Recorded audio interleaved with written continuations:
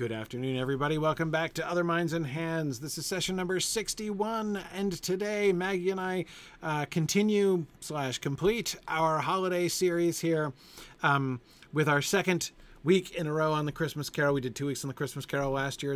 We have to be careful because it soon is going to become a tradition, right? If we're not careful, doing 2 sessions on Christmas Carol every year. I'm kind of okay with that. It's Yeah, very festive. yeah, it is. It is. But we're usually so topical, like, skimming the surface. It's kind of fun to dig into a little bit more detail of some of this stuff. So that's just fun. Yes, exactly. So today, that's what we're doing. So last time we did we continued our openings sequence series, looking at both the opening of the Christmas Carol book and then the opening of 3 out of the 6 Christmas Carol adaptations that we looked at last time.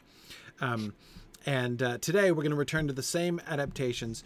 But the goal today, so looking at openings is one way of isolating a particular scene to look at, right? Another thing we wanted to do is to choose other moments. I think there are a few different ways that we could do. I can think off the top of my head of 4 different approaches to side-by-side comparisons to like this, all of which would be fun, right? One is openings. Just for Christmas Carol or general? No, just in general, right? I'm totally digressing now. So one is to do openings like we've been doing, right? Another obvious one is to do closings, right? Final scenes in all of them. That's also a really obvious, but a really good. But see, the thing about those is that those are scenes that are not just like interesting and appropriate to put in parallel. Those also have this like additional external pressure because of the first and last thing that you see, right? So, whereas it would also be cool to do 2 other things, which is what we're doing today, which is to choose a like crucial, pivotal scene, right? A really, really, really important scene. Which seems to be really at like the heart of the whole story. A core moment. Right. So like, for instance, I would consider like the scene in which the ring is thrown into the cracks of doom as the parallel kind of like the obvious parallel scene to choose in the Lord of the Rings. Right. When looking at Lord of the Rings adaptations, for instance. And with the Christmas Carol, it was easy. Well, I thought it was pretty easy. Let's look at that moment when Scrooge wakes up, that moment of change, right? When he first... It's a clear climax point on our little diagram. Yeah. Exactly. And now, of course, in all of the versions, Scrooge has like been changing during the course of the chapters with the different spirits, right?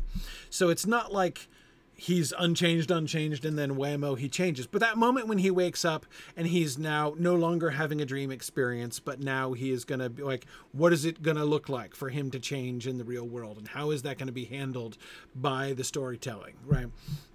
That's sort of the moment. So we take this sort of central moments, pivotal moments.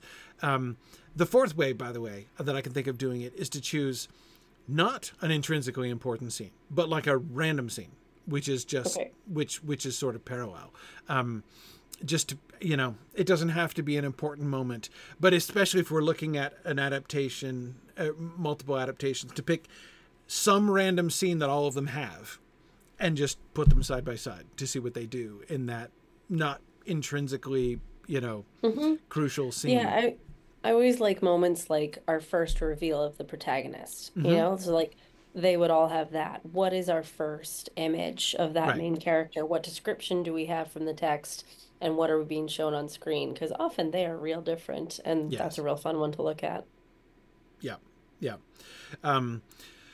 Anyway, but so today is what we're going to do with Christmas Carol today is we're going to do that third paradigm, right? As I say, we're going to look at this moment, which is just a crucial moment where really, in a lot of ways, both the original story and the adaptation have the opportunity to sort of show what's this all about, right? What is the heart of this matter? If this is the moment where things, this is the dramatic reveal, this is the climax, right? This is the turning point. What do they do with it? What do they show? How do they accomplish that? And what do they do? So that's what we're gonna be looking at today. And we said, and this is something that we might come back and do with other films and film book combinations that we've been looking at.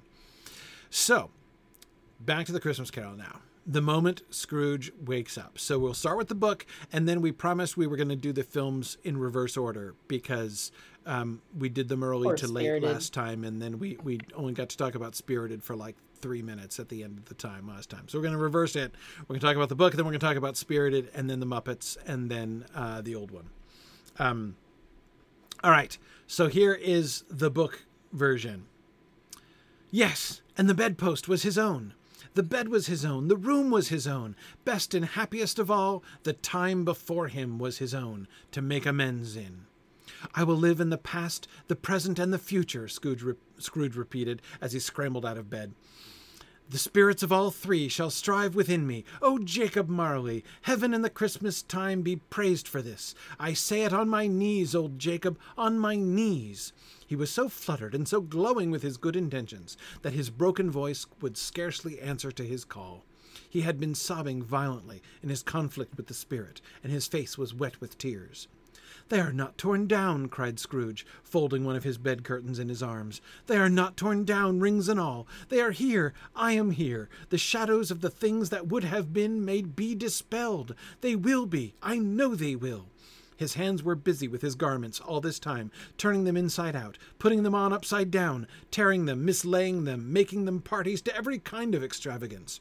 I don't know what to do, cried Scrooge, laughing and crying in the same breath, and making a perfect Laocoon of himself with his stockings. Footnote: Laocoon, of course, was the Greek dude or the Trojan dude, technically, who urged against bringing the Trojan horse into Troy, and as a consequence got strangled by snakes. That's the comparison, is that he's like trying to put his socks on and making such a hash of it that he's tying himself up like Laocoon with malignant snakes. Quite the obscure reference under the circumstances. Okay. I am light as a feather. I am happy as an angel. I am merry as a schoolboy. I am as giddy as a drunken man. A Merry Christmas to everybody. A Happy New Year to all the world. Hello there. Whoop. Hello. He had frisked into the sitting room and was now standing there, perfectly winded. And then he looks around the room and he sees all the things that he saw before, which convinces him that it's all true, it all happened. And then, of course, we get the transition to him not being sure how long he's been asleep. And so he opens the window and he calls out to the boy in the street below, who tells him that it's Christmas, and he's delighted. And he sends the boy off to buy the huge prize turkey in the window next door, and gives the boy a generous tip. So that is. I want to read the entire passage, but I wanted to go through the, and of course he's very cheerful and kind to the boy, an intelligent boy. What a delightful boy! Remarkable lad, and all of that stuff. Remarkable lad, exactly. So of course his extreme kindness and generosity of speech, of course, designing to contrast with the chilling effect of his presence and his speech at the beginning of the book. Okay, so here it is, this crucial moment, this crucial turning point. What are things that we see in him? What stuff jumps out at you, Maggie, is sort of most important about what Dickens is coming down on here in the beginning? Yeah, it's hard for me to remove film, so we have to just let's just start with just text of Yep. what really jumps out at you. And for me, with Dickens writing, it's all those similes, it's all those comparisons. I'm giddy as a schoolboy, or giddy as a drunken sailor, and merry as a schoolboy. Right. Paints such a picture. It's so visual that it already lends itself to a visual medium, which I quite like. Mm-hmm. So Mm-hmm. I like this kind of personification of change. It's I'm everything different from what I was before, and let me list out all of the things that are different. But I like that that's juxtaposed with the sameness of the space that he's in. Like the sameness is what grounds him Yes. because everything is exactly as it's supposed to be. He believes it. Yes. If everything else had changed, he wouldn't believe it, and therefore he wouldn't have changed. So Yes. like keeping that setting the same and then feeling the change purely and only within him, I Hmm. think is quite important and what we will probably talk about in these three adaptations. Right. Exactly. Yeah. That it is a heavy contrast on, as you say, the way nothing around him has changed, and his the gratitude, right, with which he perceives that nothing has changed. It's It's so pure. yeah, it's a really huge deal, and it really does emphasize the change is all internal to him, even in a book. And I say even in a book because like, interiority is one of the things that I think in general can be harder in film than it is in books Mm, because you have a definitely. narrator As who soon can as just you tell us what the person is thinking. And as soon as you use voiceover, I feel like so many people have a chip on their shoulder about voiceover that as soon as you hear it, half the audience is like, oh, and Mm-hmm. the other half is, okay, I guess you have to tell me. Right, But in interior views in text is so much easier to access that it's right. very appreciated. But even here, like even given that, even given the advantage of text, and so I mean, Dickens can say things like he was so fluttered and so glowing with his good intentions that his broken voice would scarcely answer to his call. It is manifested outwardly, right? But he Mm, begins by telling us that his good intentions exist, right? Whereas again, in a film, you don't have the vehicle to just say to just automatically convey he was glowing with his good intentions, right? And yet, as I say, Dickens is going pretty far out of his way to emphasize all of the internal change that has happened with, like, even in the text, that's getting externalized in certain ways, right? His own how radically disordered his mind is from his usual, right? The business with his clothes, right, and the Homer reference, the unexpected Homer reference with his socks, right, is that seems to me a way in which Dickens is trying to point because like what it's not just that he's running around being crazy, right? The thing is he is trying to get dressed. That is to say, he is trying to perform what is a perfectly normal and mindless routine, right? hmm The same thing that he's done every day that he's woken up, right, for, functionally for his whole, presumably for his whole adult life. His getting dressed routine is more or less the same, right? And yet he can't even do that Can't normally. even do that. Yeah. It's, his hands were busy with his garments all this time, turning them inside out, putting them on upside down, tearing them, mislaying them, making them parties to every kind of extravagance, including apparently nearly strangling himself with his own socks. If, Making them party to every kind of extravagance. I love that. Like he's just messing. He's right, just messing. right. Yeah. So there's this sense of like manic energy to Scrooge hmm there, right? But I think that the really important thing is that disruption is just disruption to routine, right? He's not things are not normal anymore. He can't he even in the simplest things, he cannot simply in the state that he is in, he cannot simply fall into his normal behaviors, right? Right. Even perfectly neutral and unimportant behaviors like putting on his socks, right? Even hmm that is disrupted. And that again seems to be a way to sort of point by a kind of synecdoche, right, to how thoroughly disrupted his whole approach to his life is. And as you say, that final phrase, making them parties to every kind of extravagance. Now, the word party was used, I mean, we use the word party only in legal documents and when we're talking about parties, right? Celebrations. Uh, so the word didn't have fully, I mean, so when a modern person uses like the word party, we always are thinking about like festive parties first, right?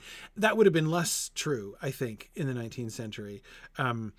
but nevertheless, the word extravagance still conveys a similar kind of thing. Like, they are being made parties to extravagance. That they're not just victims of they're not just.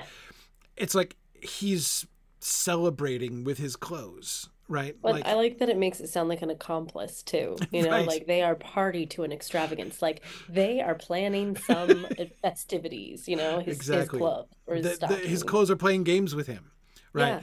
Yeah. Um, Yeah, it's a lot of personification into these stockings. right, right, exactly. I mean, that's a really interesting touch. Now, I agree with Mrs. Manrique was saying that when when the narrator tells us that he was so fluttered and so glowing with his good intentions, he's already conveyed it. He doesn't just tell us that, right?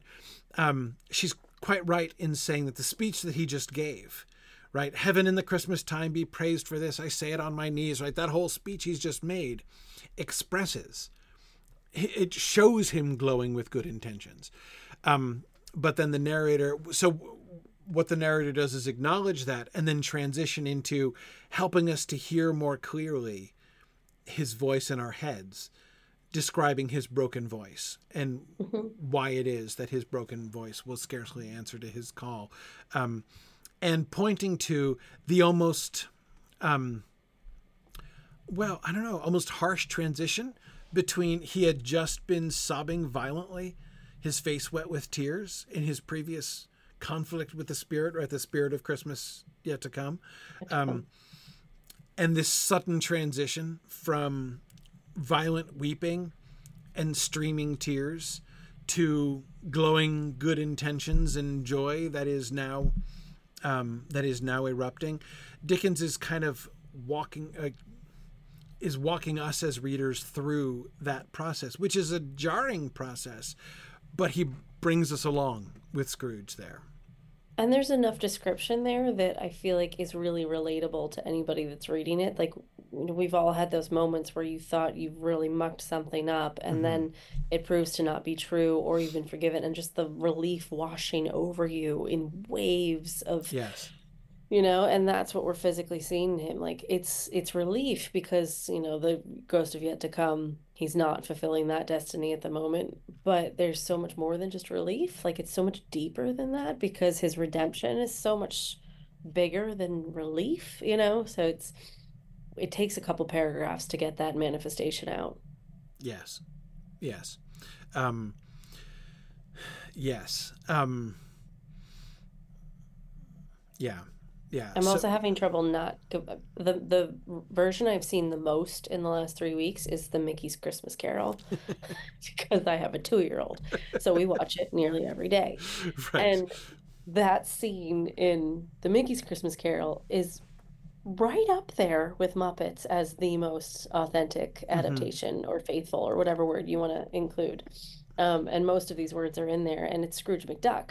So then you have all this other connotation attached to it of we know Scrooge McDuck and his focus on greed and money and things like that, and having that sense of relief and then the visual depiction of it just plays so well. So yeah, I love that ties so well to the text, and I'm going to continue playing Mickey's Christmas Carol in my head. Although I know we're not I have to focusing say, on I think it's still the one I know best. easily Of all now. of them. Yeah. Yeah. No, it's probably Muppets and then Mickey, but Mickey's a real close second. Yeah. Yeah.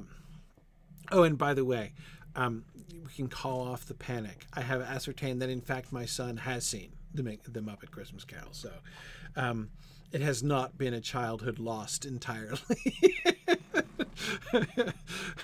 But I'm not relieved by that because the fact that you didn't know, I know it shows that it wasn't a family moment. Yeah.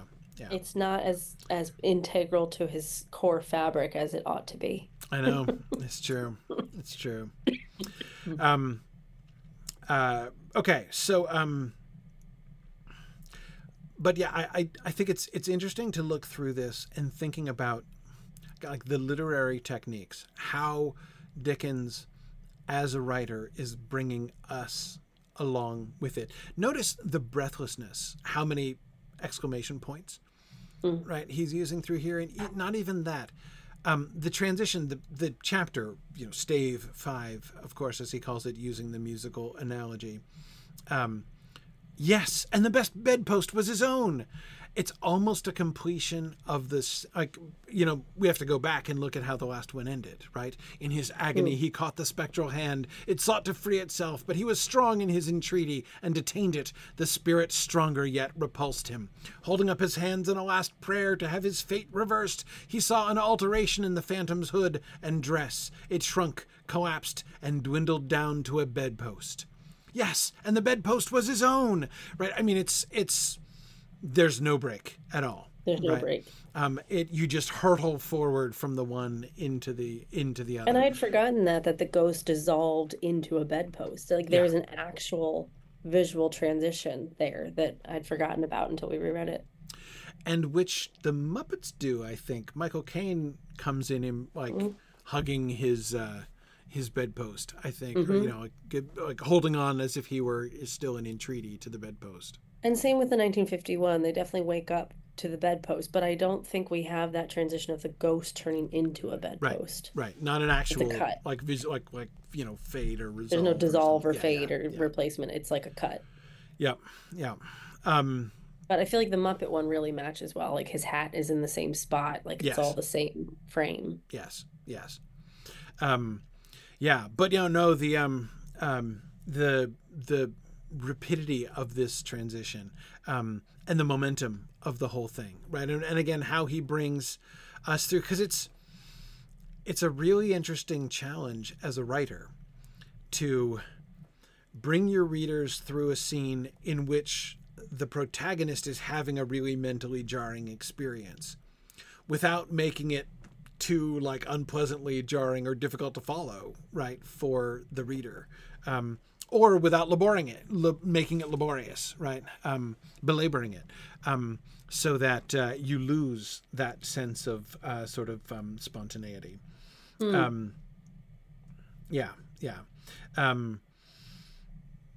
Yes.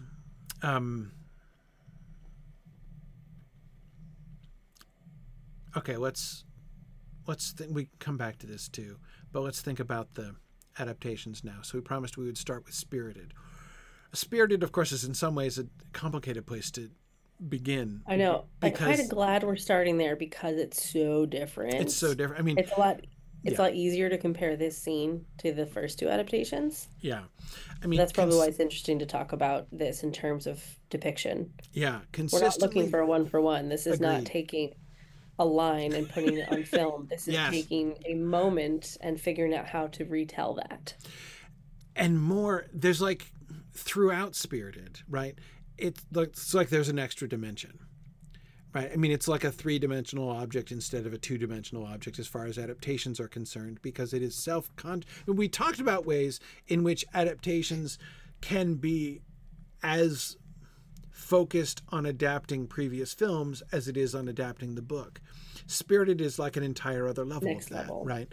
It is fundamentally not an adaptation of Dickens's book. It's an adaptation of the concept of Dickens's book as it is manifested in pop culture and in multiple adaptations, right? It's like the social construct of A Christmas Carol is the adaptation. Right, exactly. So there's and of course, this is the character of Ebenezer Scrooge in the Spirited story is like the embodiment of that extra dimension, in a sense, right? Where you get so the final moment, right? The final moment of which is parallel, I think, to Scrooge's awakening, is that turning point moment followed by the realization, right? When I'm forgetting what's the name of the other main character, the Ryan Reynolds one. Yes, the Ryan Reynolds character. Totally forgetting. Let's just call him Ryan because I can't remember either. Yeah. Anyway, when he comes in and Clint. Is it Clint? How the heck did I get Milton? Yeah, it is Clint. Okay. Thanks, Phil. Clint. Yes. I just remembered because I just pictured Will Ferrell saying Clint. All right. Okay. Oh, I was hearing Octavia Spencer on the porch saying Clint. I can't hear you, but I said Milton in my head. So. Yes. Anyway, okay. So Clint, when Clint pushes Scrooge out of the way, right, of the bus. And then, like, that's the moment, right? It's the moment when he has changed and everything freezes and the dance party comes in, right? Marley and the rest of the crew come in and they do their celebratory it's happened thing. And then we get the celebratory dance and song number, right? To celebrate, to talk about change, right? So that already, the fact that there were two people involved is, again, like emblematic of this extra dimension that's added throughout, right? Because there's change that's going on in Clint's character, but there's also change that's going on in Scrooge's character, right? There as well. And the entire system is like being sort of re-informed, re-examined, recasted, reimagined. There's a lot of shift going on there. Right. But that's the moment where all of those things kind of come together. And obviously the biggest contrast is, the biggest contract in a sense reversal from the traditional, the moment where Clint not only shows that he has actually changed, but even embraces the idea that he has changed and that he really is different now, is the moment of sacrifice, when he sacrifices his own life. And the immediate parallel to the waking up in the morning and discovering that it was all a vision and I can still change my life is actually the moment of his death, right? When his body, when time resumes again, the bus hits him, he goes flying, and then his spirit wakes up from his body and his corpse is still lying there, right? But then that is a really powerful moment when he says, well, that's a crap ending.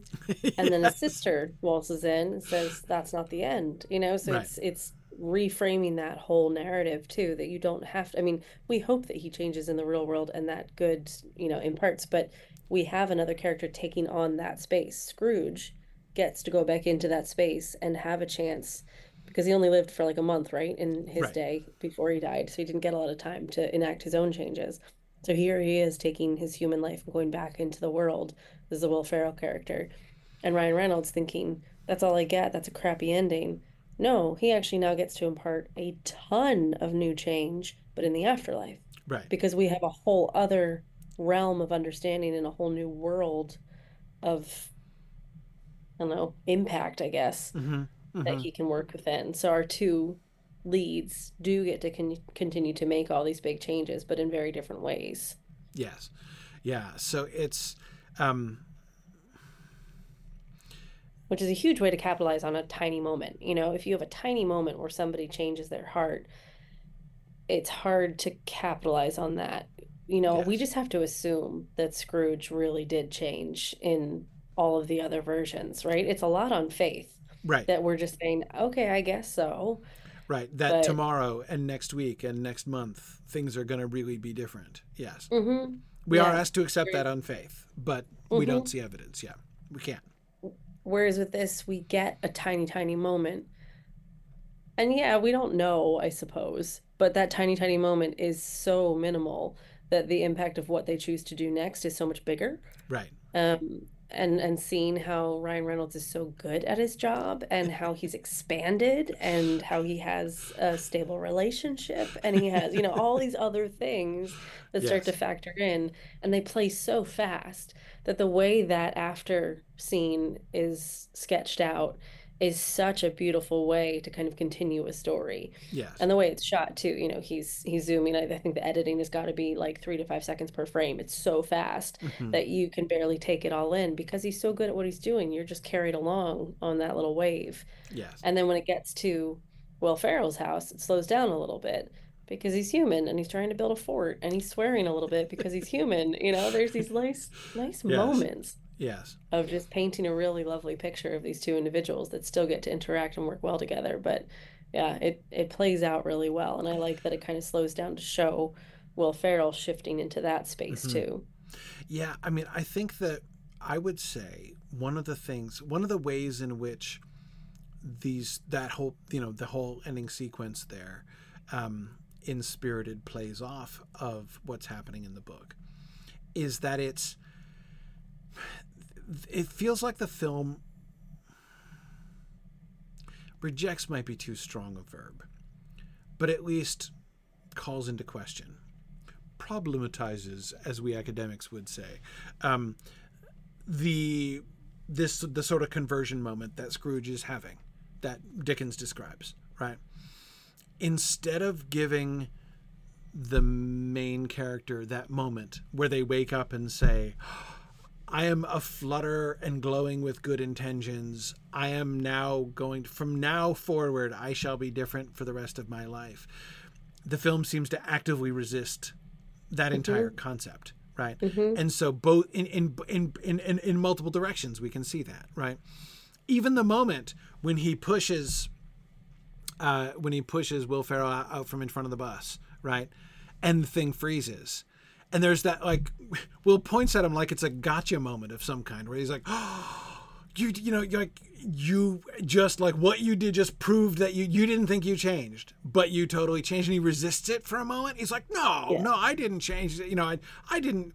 He's like, yes, you did. Right. So, but again, the point is, he's not having a moment of resolution. He's not having a moment where he's saying, like, I'm going to change my life from here on out. What he's pointing to is, you have changed already. Like, at some point along the way, you did change. It was a reaction. Yeah. And now, everything preceding that, too, I thought was really interesting, because it wasn't about Clint, Ryan Reynolds' character. Right. It was about Will Ferrell. Yes. All of that conversation was about, you are a good person, see? Yes. So there's reassuring Will Ferrell. And then in that process, we get Ryan Reynolds' moment of change. Yes. And of course, that's it's one of the ways in which, as I say, it's like it adds a variable, or the way that it kind of takes and in some ways kind of reverses the situation. The whole process of encouraging someone that they're not a horrible person is one of the things that makes him into a less horrible person, right? Just as, of course, Will Ferrell, who is literally the ghost of Christmas Present, right, is the one who has to, like, be sort of re-changed and re-convinced in its way, right? So it makes the whole process more kind of complex and more dynamic, and less of a, from this moment forward, I shall be. In that way. But of course, I was also going to say, as you mentioned, seeing the Will Ferrell character swearing at his children, right, in that last scene, and and he says, like, I'm sorry, he still comes out sometimes, like, I can't, okay, shows, okay, this is not a the light bulb is turned on and shall never go off again. Everything is now made new, and will never go backwards. Nor that goodness is perfection. Yeah. I like that they allow that little space too. Like, you can still have a changed heart and be a good person and swear from time to time and get mad at a kid for a playground. Yes. Yeah, exactly. So there does seem to me to be a significant resistance to the kind of the rough simplicity of the overall Christmas Carol paradigm, right? Which is, of course, interesting then, thinking back to what we were observing about the opening of the film last time, right? Last time they run the scenario, right? We see the scenario, right? We see the tail end of the scenario, right? And we see a person being changed, right? We see a person and in that transformation, and then all of the, literal and figurative high-fiving that happens afterwards, right, when the work is done, and this, yet another person has been changed for the better. So we begin with the enactment of that sort of comparatively simplistic paradigm, and then it ends by sort of complicating it and questioning it there at the end. Now, let's think about the Muppets. One more thing I'm pointing out there. Nothing major, but I also loved the dance number. First of all, there's a whole dance number that we get to celebrate a change. Like, that's just a lovely moment of, like, yep, let's lean into that stereotype of we're changed, we're going to make a song about it, which is the same thing they did in the opening of, like, oh yeah, The Afterlife's a musical. Like, yep, just enjoy that. Right. But the frozen moment in time, I loved how long they carried that out. Hmm. So, they made a purpose choice to make it snowing and all the snow froze and they're Right. doing all of this movement, all of this space, all of these swooping camera angles and everything else My in a frozen space. my favorite thing is the frozen expression of horror in the bus driver's And the face. bus When driver. he come up, they keep coming back to him as he's going through. Yeah, yeah. Oh man, somebody's gonna screenshot you and me just doing that and get a meme out of it. Uh, yeah, no, I love that. It's such a great way to just kind of be like, okay, a lot is happening in this tiny moment. Yeah. Like it is so short, it is so brief. And there's something quite powerful in that because you can't help but like get caught up in the music and all of the joy and all of the change and start to, internalize and personalize and all this other stuff that you just get carried away in the Yes. there's so much I can do and Well, then and we you're find right. out who's it. That's also the way in which, although as I say, I do think the film kind of moves away from the more simplistic paradigm and is wanting to complicate it and show, realistic concerns, as Ms. Manrique says, realistic earthly regressions, on the resolutions and the good intentions. But it also, in that moment, in that frozen moment, there is still the celebration of the like the paradigm is still there, right? In that moment, we're celebrating change, right? That he does, the Clint character does have his Scrooge's morning after moment in that almost infinitely protracted moment right before the bus hits him, right? So yeah, we do see that, but yeah, then it's placed within that sort of larger context. Yeah, Yeah. I thought it was a very cool moment and neat way to tell that bit of a story. it is. It is. It is. Okay. Okay, Muppet. Muppets. Let's talk about the Muppet version. So the Muppet version is by far, of the three, by far closest to the text, Yeah. Yeah. which I thought was really interesting. We get the sort of dissolve into the bedpost, right? And it really is almost a match edit with his hat dark in the graveyard to the light of daybreak on his Yes, hat in the same space. yes, yes. His running around the room. He delivers many of the lines. Light as a feather, merry as a schoolboy. Right? We And seems frenetic, and you could see how stockings would get made party to right, right. extravagance. Exactly. Though we don't see any of that, nor do we see him. So he's running around and he's giddy and he's excited and he's okay. One moment that really stuck out to me, and it stuck out to me in part because I had watched the 1951 one first, but was the moment when Michael Caine looks in the mirror, right, and he Does the like he's going to start doing something with his hair, and then he kind of jerks back and he's like, whatever, and he just leaves it behind, right? That was a really interesting moment because it was like he looks at himself in the mirror. It's almost like a moment of realization. Like, I feel like a completely different person. Oh, wait, but I don't look like a completely different person. Like, I'm still as old and ugly as I was before, when I went to bed. It's like the impression that it gave me. Oh, see, I didn't feel that. No? I guess I felt that moment was kind of like a routine, Mm-hmm. like this is what he always does is look in the mirror and then he realizes partway through the glance, like, oh my God, it doesn't matter. It doesn't And matter. Yeah. and scoots out, Yeah. because he kind of looks like he wants to zhuzh and then he's like, Yeah. Right. doesn't matter. Right. Not bother. Yeah. And I wasn't sure whether he normally did. I don't know. If anything, surely he would just growl at himself. Right. I can't imagine Scrooge like slicking Right. his hair back and caring Right. about it I don't much. think he spends a whole lot of time in front of the mirror usually, right? No, I But don't. I guess he wouldn't care necessarily beforehand either, but it's a different kind of doesn't care. It's more of a, it doesn't matter, it doesn't as matter. opposed to Right. I don't care what you think, Right. rather than this is not important. Yes. Yes. Um, I, the reason it stepped out to me is that like sort of grunt that he does, right? Mm. And it struck out to me because it was the one. It wasn't exactly a sour note, but it was like off from, like, it was the only moment in which it was one of the only deviations from Mm-hmm. everything else. Was like beautiful, happy, delighted expression, and I'm running around and I'm speaking right, and then he moves on, right?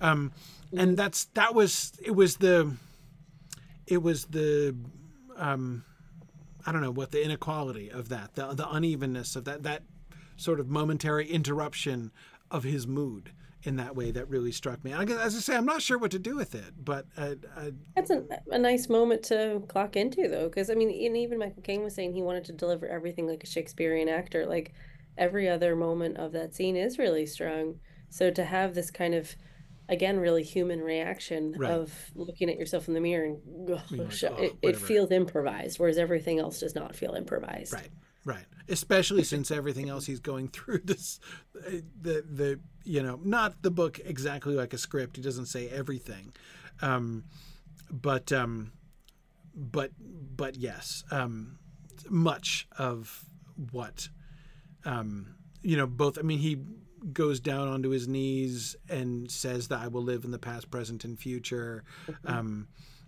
Calling out to Marley, well, to both of the Marleys in the Muppet version.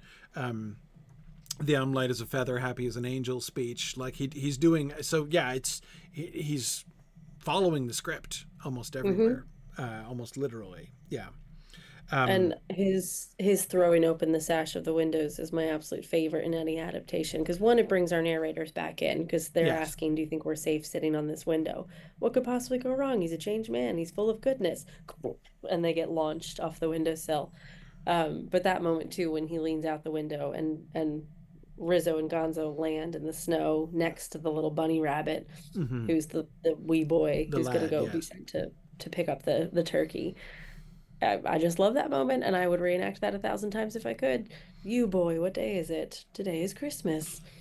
It's right from the literature. It's directly from the text, and yet Hmm. it's this lovely little departure because we've got Gonzo and Rizzo, but it doesn't feel weird. It fits right in because everything else is done so well. I think that the right vibe is there, and we do get our narrators back in, which is a nice way to bring them in. Yes, and he interacts with them. When he comes Mm-hmm. out of the house, he taps them both on the head, Gonzo and Rizzo, and says "Merry Christmas" to them as they go by. Um, uh, yeah, yeah. Um, I want to think more about Gonzo and Rizzo being thrown off the uh, the not the mantelpiece, the Windowsill. windowsill. Um, what is the effect of reasserting? Because the way in which the narrator voice, Gonzo's narrator voice, is reasserted there, it's an interesting choice because they choose not.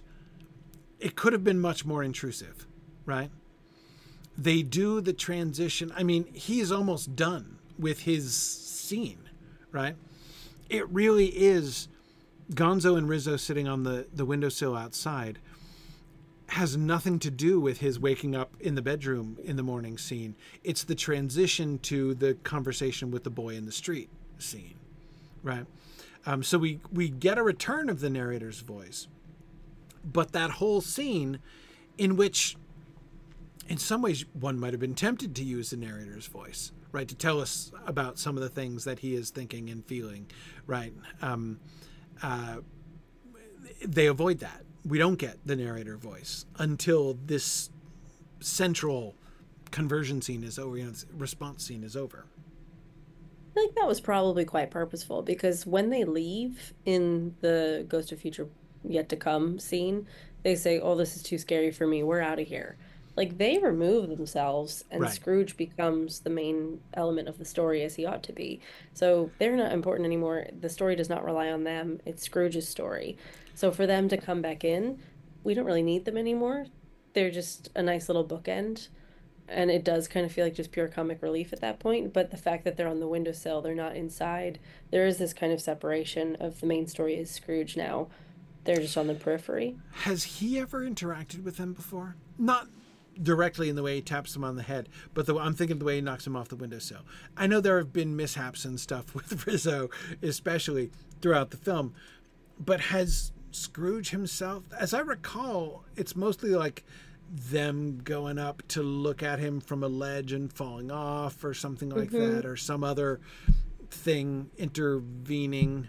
Can't think of it. I mean, they hitch a ride on him to the past, but that might be on the ghost, not to him. I can't remember. Right. But yeah, as far as even there, though, they would still be attaching themselves to him as opposed to him doing something to them, which he very much does. And what he does is he sweeps them right out of the picture. Right. Because yes, I had not been thinking about, I had been forgetting about that moment where they excuse themselves because they're freaked out by the ghost of Christmas Yet to Come.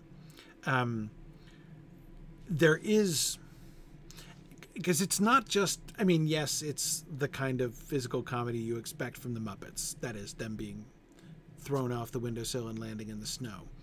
But it's more than just that. Like in this gesture, which is such a, when he finishes his purely internal shift, the opening of the window and him calling out the window to the boy, that's like, symbolically speaking, that's a really important moment in that whole sequence.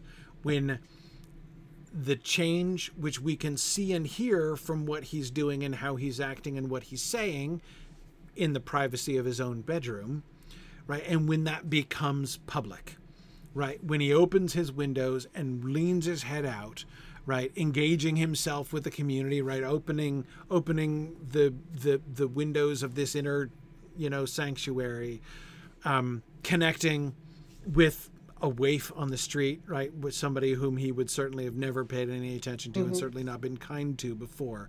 And so like the actions that he's performing to purchase the turkey for the Cratchits, the kindness with which he interacts with the boy, like all of those things are the sort of outward playing out of what the window opening itself kind of symbolizes, right? Knocking himself back into the world. Yes. Opening, he's opening his heart, right, to the world. Is like almost literally what we see happening there. So again, it feels important that our narrators go away, right? They're like, we don't want any part of this story. This is a really scary part. Now they come back and they're like, and we're back, right? On the windowsill. But they don't even do any, like they haven't done, Gonzo does not do any narrative of this critical moment. Like the most important, the climax of the entire story, Gonzo wasn't there for it, right? He wasn't mediating that. They're just celebrating along with us. They're just watching the show too. Yeah. They're purely spectating. And then right when Gonzo sounds like he's about to start narrating again, whoosh, the windows open and they get swept away again. And now they're just like extras. Again, they're just one of the several people that he says Merry Christmas to when he comes out the door. And that's the next thing that we see. So it's an interesting kind of, it is almost like the narrative, that narrator voice that is mediated to us through Gonzo becomes kind of pushed to the side, right? I'm trying to think about the final moments. They're singing When Love Is Gone at the table. But I think as the credits start to roll, we get Rizzo and Gonzo talking over the credits. Am I making that up? At the end? Yeah, at the very, very end. I think they do get the last word, but it's still in the crowd. It's not narrative. Right. Yeah, they're not putting a Dickensian the end on the end of it. They're like screaming about food or something. Right. Yeah, so framing in some sense, but not really narrating in the same way. Yeah. Oh man. Sorry, Chloe, who is with us on YouTube. Chloe, it's funny because you've mentioned two of the things that we actually did talk about last year, but we didn't talk about them this year. That is, she was like, did you talk about the Matt Smith and did you talk about the Blackadder? And like, we actually talked about both of those last year in our Christmas Carol special when we did 7 counting Blackadder, different adaptations, though we didn't happen to choose either one of those, but yes, both brilliant adaptations of this story. Yeah, Doctor Who ones, which by the way, we've got new Doctor Who episodes we might have to talk about. So that's a Yes. future Other Minds and Ants. It's not an adaptation, is it? But it makes me really happy to Yeah. talk about No, new Doctor actually, Who with it's a David really Tennant. interesting. It's Doctor Who at this point has almost become like it has become its own text that is being Oh, adapted. 100%. I mean, like there's Especially having this, I mean, like I'm so fuzzy on the details because I haven't rewatched the David Tennant stuff in a really long time. But this new episode, I only watched the first one so far. The way he's playing into the lore that he created yes, 15 years ago and assuming that we're all going to remember these little inside jokes and these things that went viral and completely self-referential as an individual text. It's so fun. yes, and it is like each new manifestation of each new Doctor is like an adaptation of the one Adaptation. before, right? In a sense, so It is. it is a really complex sort of thing. Someday, I said, Julie. I was wondering, Julie Dick was here and enthusiastic about it. I didn't know if you were here, Julie. I figured you would be enthusiastic about that suggestion. Um, but anyway, the Anyway, back to the Muppets. Okay, so with the Muppets, then, so that sweeping aside of the narrative, we don't need the narrative anymore. It's such an interesting move because now it suggests. I'm thinking about just as I was thinking about the way in which Dickens, the writer, and Dickens, the narrator, are sort of mediating between the character of Scrooge and us, right? Helping us to perceive Scrooge's experience and the kind of reactions that we are being invited to have to Scrooge's experience, right? The ways in which we're invited to connect with that, right? I think that we can see in the Muppet Christmas Carol them doing some really interesting things there. It's now the kind of removal of that narrative, the deliberate, purposeful, even playfully violent removal of the narrative figures there seems to me to really speak to the kind of connection that the film expects us to make with Scrooge. Think of the distance that we had from Scrooge when he walks in the opening that we talked about last week, right? You've got the whole city singing the song about him, and we emphatically remember that the thing with the Q, right, where Gonzo Dickens is like when he comes right now and he comes around the corner, right, like he's just performing the cues, right? And so we're very distant from him, and we're invited to and it's look all at the him. Dutch angles. It's all very unnerving. Very It's unnerving, very not disturbing. comfortable. Yeah. Exactly. And so we're encouraged to look at him as this almost monstrous figure. And now in the end, when he is opening out the window straight towards us and we're seeing him straight on and the narrator's flying off, there's now this deep connection that's being this direct link that's being established between us and Scrooge, which has been growing, but I mean they seem to be paralleling that link to this moment of conversion in Scrooge, and I think that's really that's a really fascinating thing for them to have done. There's also a nice moment where the narrators are tied back in, where they, like you said, they just become part of the extras, but it's not like they get knocked off the windowsill and we don't see them again. They get knocked off the windowsill into the snow next to the rabbit, Right. and they interrupt the rabbit delivering his line. They Right. bump into him and then scurry across the frame. So Yes. it's not like he fell and got out of the way.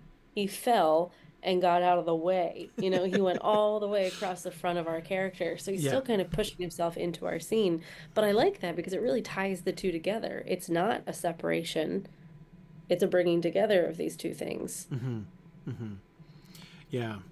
Now, okay, and so now, but then we get towards what I thought was the most significant alteration that they made from the text, because it's very close to the text. They're following the script in so many ways. But there's one major thing that they changed that jumped out to me so much, and it's in the interaction with Honeydew and Beaker, the two charity collector people, right? So Scrooge comes out fully and nicely dressed, I would add, right? Nothing crazy or disordered. No stockings around his neck. In his dress or appearance, exactly. Although he has changed significantly, he doesn't look crazy. This is important because, like, the Mickey's Christmas Carol leans into the crazy. Like, he goes out with, like, his pajamas on and his, you know, he's all disordered and messed up, right? So he comes out and he looks fine, except he's acting differently. And he comes over and they're afraid of him, right? You've got Beaker like hunched down in terror behind Honeydew, and he comes over, and then he, you know, whispers the amount of money he's going to give. He makes this very, very large donation. And now comes the big thing that really stood out to me as this huge, huge change. When Beaker gives his scarf to Scrooge, right? Honeydew says, if only there were something that we could do to thank you for your gift.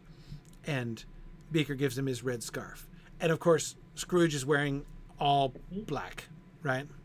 Like he always does. That's all he owns, right? This is all black clothes.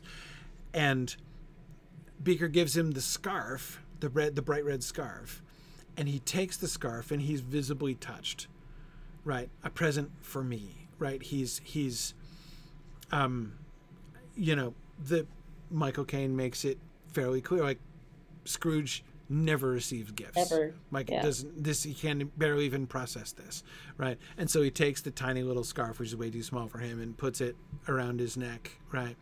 And wears this bright splash of red. It's now the most visible thing on his entire ensemble, of course, and completely transforms his look, right? Now that he has this bright red thing around his neck. But that element of Scrooge understanding the wonder of receive, like the how marvelous it to receive a gift, right? That's not in the text. We get nothing like that in the text. That's a completely new dimension that they added to the story. They were following the script almost exactly, right, in almost every way, but that one thing, that was the biggest departure from the text's narrative that they introduced. And I found it to be a dramatic transformation of how I was being invited to look at Scrooge. There's a kind of personal vulnerability that we see in Scrooge there that we don't see in the book in the same way. That's exactly what I was going to say. Like, you know, it makes me feel a bit emotional when you think about, like, people caring about you. You know, when you have friends that reach out to you in a tough time, or you have family members that give you a hug when you're having a bad day, that's when you start to feel really touched and really emotional. And he's never had that. And in that moment is when you see it. So tapping into that very raw human emotion and allowing us to see that, the vulnerable is the right word. That's really powerful. Yeah. And one of the things that it seems to me to one of the things that it seems to me, if there's a sort of a potential weakness in the book, right, it is that the giving away of things that Scrooge does do is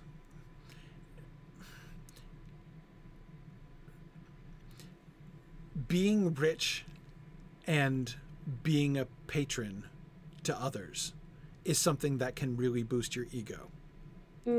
Right? I mean,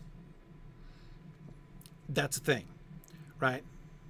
Yes, it shows that he's changed his attitude towards his money in that he's willing to not only buy the prize turkey, you know, in the next window and give it as a generous gift to Bob Cratchit, but that he's also willing to tip the boy so generously and treat him so nicely, right?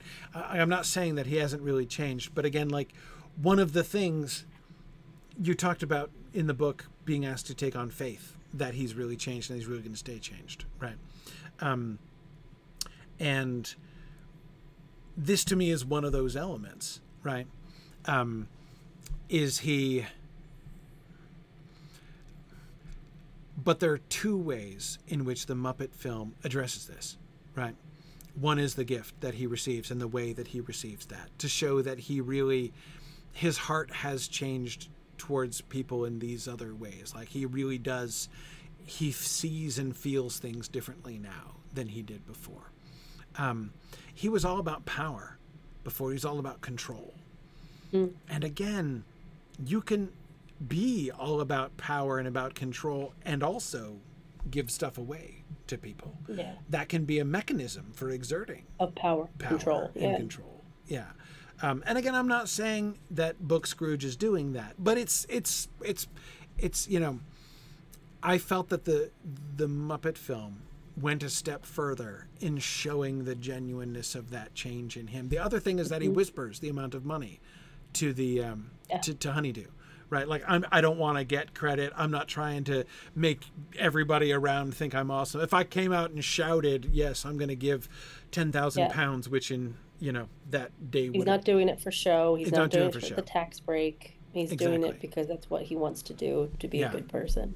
Yeah. So those two things that they did, I thought were really interesting in sort of trying to show how genuine, that was. And those are additions that you feel like make sense. It doesn't have to be for a modern audience or anything like that. It's just more ways to show a changed heart. So how else can you do it? And those are two really lovely ways that fit in. You could believe that they were in the text from Dickens. They don't feel like a massive departure. No, not at all. They're not. Not at all. But it does really make something explicit that isn't. It's not. There are other ways in which we can see Scrooge's change, but in that moment, like in this moment, we see more of it, I think, in the book with the Cratchits later on. But here. And I like the show Don't Tell. I like that we didn't have to have the narrator telling us that he's changed. We get to see these little moments that are very human. Yes. And I think that that's really the moment with the scarf in the Muppet film is the one in which it seems to me that's the really convincing moment, right? That's he really has changed. This is not just a temporary, act that he's putting on or something. He's just being good today. No. Right. Yeah. The 1951 film.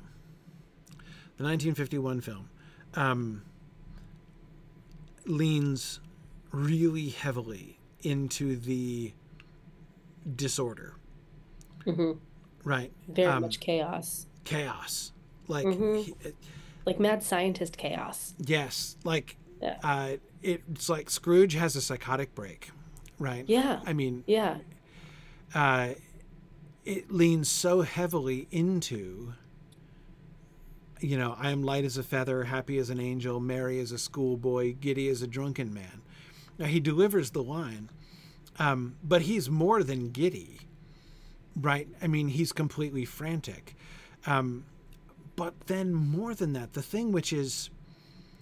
So, again, he acts like a crazy person and is meant to be seen as a crazy person. And we know he's meant to be seen as a crazy person because the film goes out of its way to give us an extra person who is a spectator of this, which none of the others that we've looked at, well, okay, in Spirited, but it's just a different paradigm.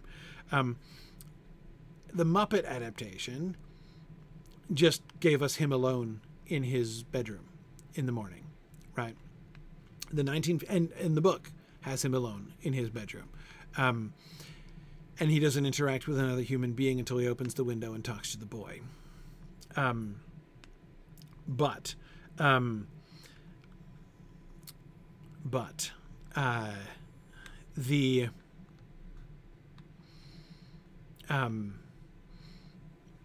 The addition in 1951, in the 1951 film, of the maidservant who comes in, I think, I don't know, of all of these scenes that we're looking at, I think that's the most disastrous adaptation choice of all of them.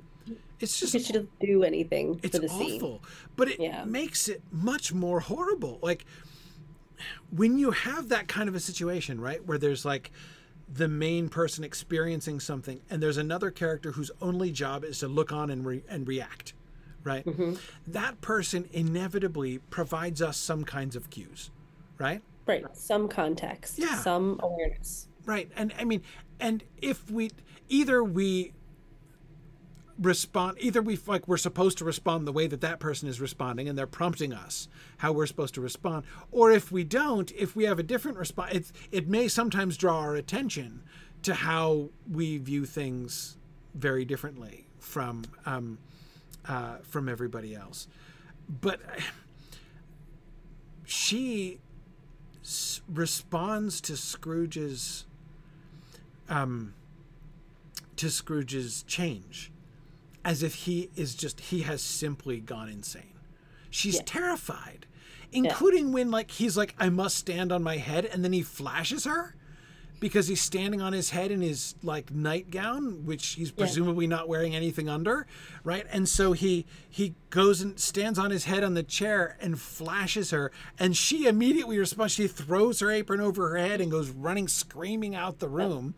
And it's really uncomfortable. And then he chases after her, which gets way more uncomfortable as he's trying to reassure her, and he tackles her on the stairs and is physically holding her down. And I'm like, please make this scene end. I can't even handle it.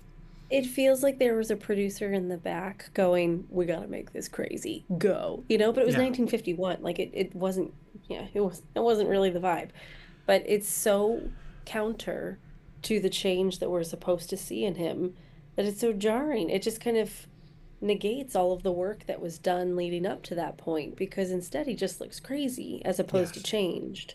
And they try to introduce into his dialogue to her that he's going to be generous to her, right? Mm-hmm. That he's going to change and not, be stingy and everything. But I mean, she has a hard time believing it or receiving it.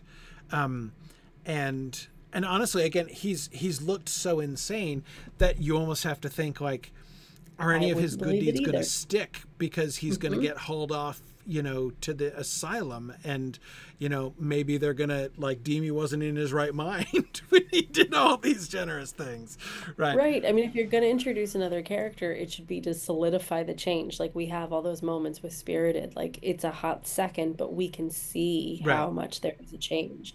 Whereas with this, no, none of that worked, because instead I don't believe anything. This all just seems mad. Yes, it was such a peculiar thing. I mean, the idea of he is so transformed that people don't even recognize him, right? That there needs to be. I mean, it's almost like they're so intent on showing a kind of before and after of the extremely reserved and terse and gruff and businesslike Mr. Scrooge from the beginning of the film, that they just want to go extravagantly over the top in the other direction. And although there is in the text the business with the extravagance with his clothes and strangling himself with his socks, right? There is a sense of disorder there, of disruption. I mean, we talked about that. It's there, but it feels frenetic, or it feels like I can't tie my shoelaces because I'm so excited, as opposed to I've gone crazy. I've gone crazy and am a risk to myself and others, right? I mean, Definitely causing harm by doing a handstand with no pants on. Right. Doing psychological harm that way, and possibly physical harm on the stairs, which is it's very uncomfortable. I find it by far the least pleasant of all of the and the most jarring.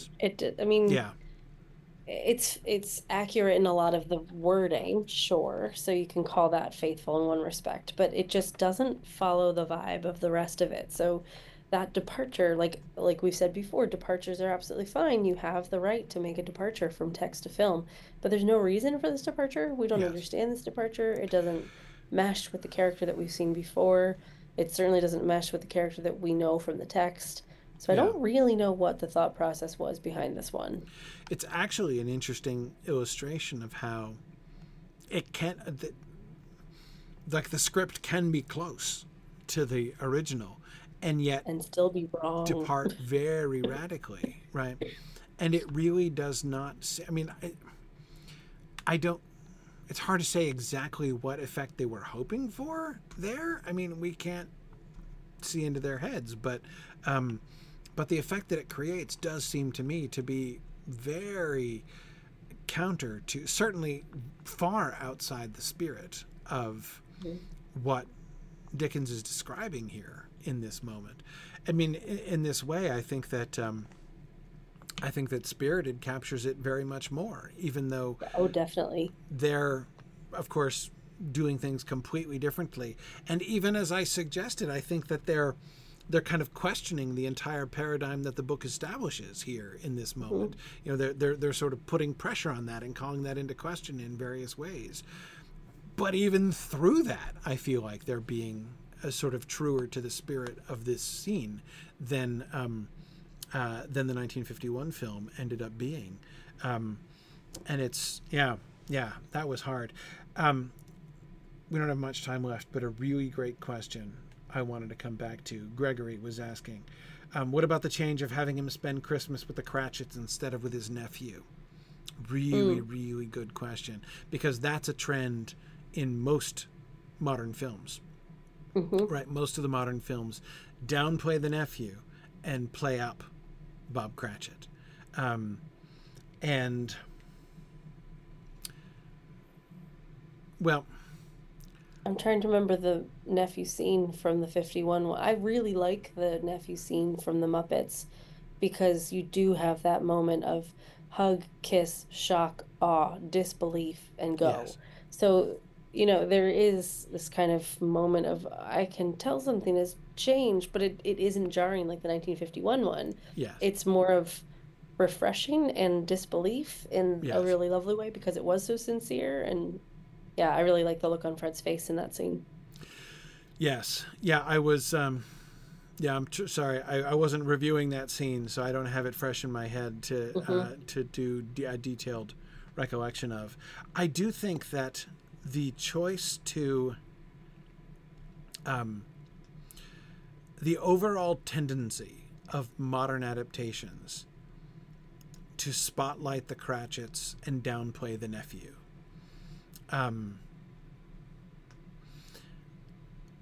it has an important effect, right?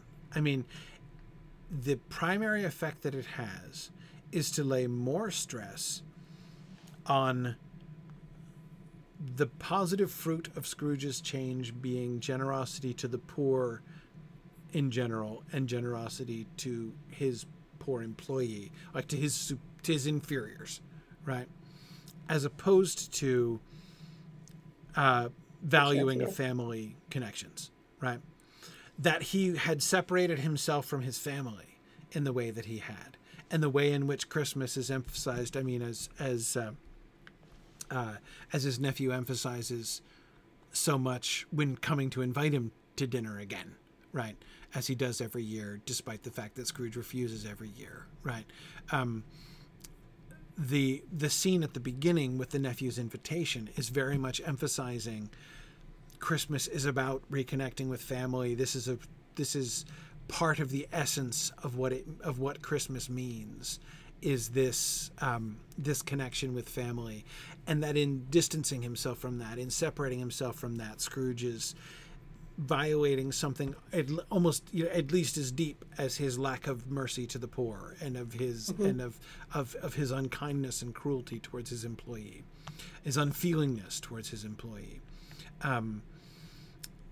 and so the shift away from him spending Christmas dinner with his nephew and towards him spending Christmas dinner with the Cratchits,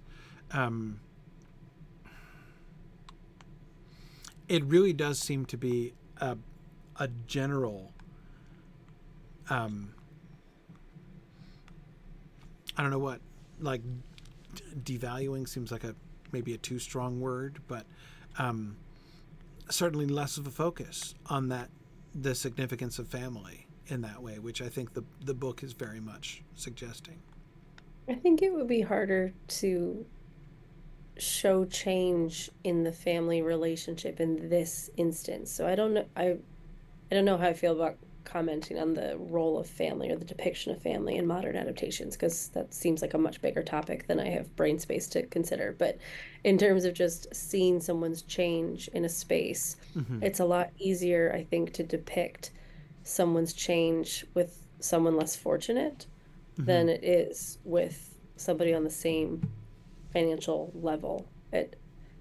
It feels simpler in a nice way to just kind of show. Also, we have Bob Cratchit is much more in his day to day. So Right. the kindness and the openness that he's able to give to the Cratchit family shows kind of a bigger connection to his everyday existence. Right. And again, I'm thinking of Mickey, making him a partner, Yes. like really inviting him into the practice. And I'm not just paying your mortgage, I'm making you a partner and bringing Yes. you into this business fully.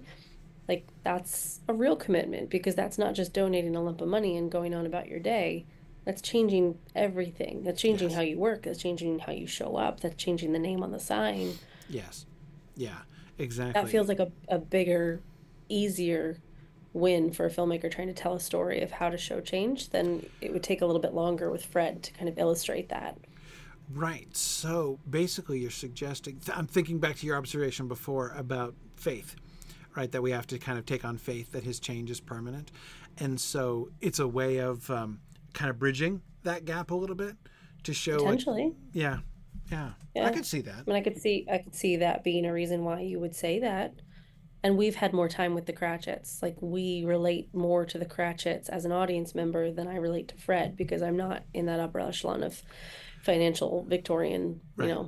echelon. Right. I Right. do relate more to the Bob Cratchits. So maybe that makes more sense too, to lean into that relationship. Yeah, that's interesting too. And even just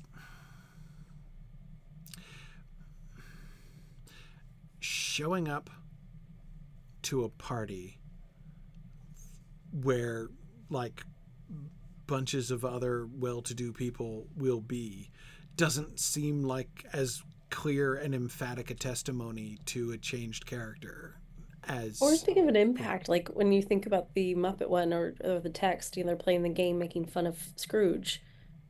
That's Mm-hmm. not a group of people that are kind in their heart 100%. It's not the nicest thing to do. I know it's just a game and they're not evil people, but it's not.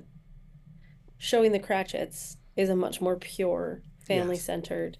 That is a stronger depiction of what an idealized family is Yes. than I think Fred is. Yes. So I don't Yeah. know if it's a devalue of family. It's probably a heightening of family if you look at it through that lens. Yes. um well, just again, as usual, it's the relationships are too complicated to talk about this easily, but Drausnake is pointing out how the relationship to the Mm, nephew, or niece in this case, is in Spirited, Spirited. is so integral to the plot. um, Yeah. and right, I mean, yes, the nephew parallel character, there is a nephew parallel character whom the Scrooge character, the Scrooge parallel character, who's Clint, right, is neglecting. And then there's also the Bob Cratchit character, right, the secretary, whom he's exploiting and mistreating, and everything, right. But of course, what they do with both of those characters is so different. But I do agree, Snake, that it is interesting that Hmm. in the through the choices, through the changes that they make to the whole scenario with the niece character, in Spirited, they do place that relationship closer to the center of the story than I think it is in any other adaptation, you know, in like 100 years. I think that is an interesting sort of side effect of the particular, you know, kinds of choices they made about that. I think that's interesting. Hmm. Um, yeah, yeah, um, yes. Um, Jonathan, I see you talking about sort of the potential interplay on YouTube there, the potential interplay between Scrooge McDuck and Ebenezer Scrooge, right, in the Mickey's Christmas Carol. And of course, the same is true in the Muppets as well.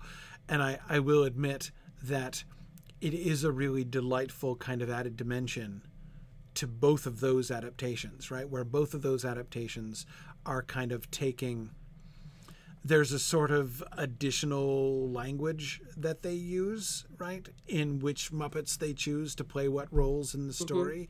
And the clear associations they want us to make in many places, right? With the character, between the Muppet who's playing that character and that character in the story.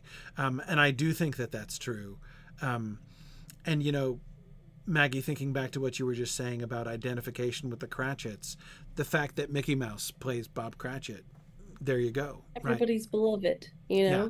Like Bob Cratchit, as soon as you see in the opening sequence that Bob Cratchit is played by Mickey Mouse, like Bob Cratchit becomes the main character of the story, functionally, right? At least we're invited to think of him in that sort of protagonist role. And I would say the same with Muppets, having Kermit do that role, and Kermit is the icon that everybody has for the Muppet Show and things like that. They're putting them as the central alignment. Exactly. So in both of those, it's like this whole different set, this whole special set of cues, right? That the filmmakers have in both cases that they can supply. That's really interesting. And giving us Piggy too, like the strongest relationship in that film is Kermit and Piggy, which is the strongest relationship in the Muppets is Kermit and Piggy. So if you're putting that in, I feel stronger about that than I do about the two random humans I don't know playing Fred and his wife. Right. Yeah, no, that is it is a really interesting level that gets added to it. And yeah, it would be fun to do, if we were doing an analysis just of one or other of those, it would be fun to dig into that a little bit more, in seeing the ways. Next Christmas. Next Christmas. Next Christmas. We'll come up with something else for these months. Actually, there's so many other Christmas carols. I feel like we should just every year we'll keep doing Christmas Carol. We'll just keep rotating which ones. Like I was just saying to Corey, I just discovered Rod Serling wrote a Christmas Carol adaptation that I have yet to watch in 1964 or something, trying to push for world peace. So, okay, sure. Yes. Sounds good. In 1964 World Peace Christmas Carol. Okay. Yeah. Let's see what that looks like, right? What kind of choices you make to do that? Yeah. There's something like 58 adaptations of A Christmas Carol. Like, we will not falter from having too many. That's right. We could literally talk about this indefinitely every year. But it is a really good case study for adaptation to say, how many ways can we tell the same short story? 58 apparently, and still going, because I bet there's quite a few in development. I mean, the mere fact that these films carry on being funded is shows the kind of and quite easily. A Christmas film always makes money. This has cultural appeal and awareness. Everybody understands the story. Kind of makes sense to remake it every couple of years. Yeah, no, exactly. I think that's so there'll still be plenty to talk about. All right, so we're out of time today, and we're going to be, of course, next week is actually Christmas Day, so I'll be today it's Christmas. Exactly. I'll be too busy, opening my window and throwing purses of money to lads in the street next week and carrying large turkeys around. Turkeys around, exactly, to be having a broadcast next week. But we'll be back. Not yet 100% sure whether we'll be back, because then the following week, of course, is New Year's Day. We're pretty sure we'll be back, but I have a friend from the U.S. landing that night. I just have to figure out if I'm picking her up from the airport. But I'm free that whole day, so if we want to do another time, so we might figure something out for New Year's Day. But we're changing tack, everybody. We're leaving Christmas Carol. We're leaving the Christmas Carol, and I want to go back. There were a couple other openings that we wanted to do in our opening sequence. So we're going to come back to our opening sequence, and we're going to look at Dune.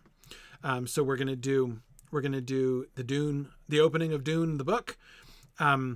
and we're gonna do at least the David Lynch film and the recent film. Do we want to do the?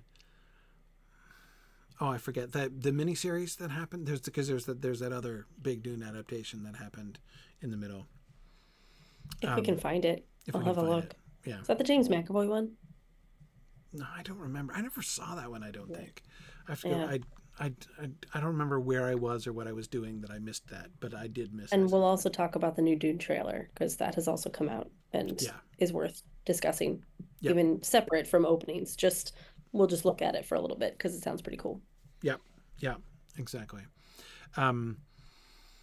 Yeah. So basically, watch this space. Plan on New Year's Day, same time, and if it's different, Corey will tweet it out and we'll put it on all the socials. Exactly. All right. Very good. Well, thanks everybody for joining us. This was a fun Yuletide discussion as always. And we will see you guys after the new year. Thanks, everybody. Merry Christmas. Bye Happy now. holidays.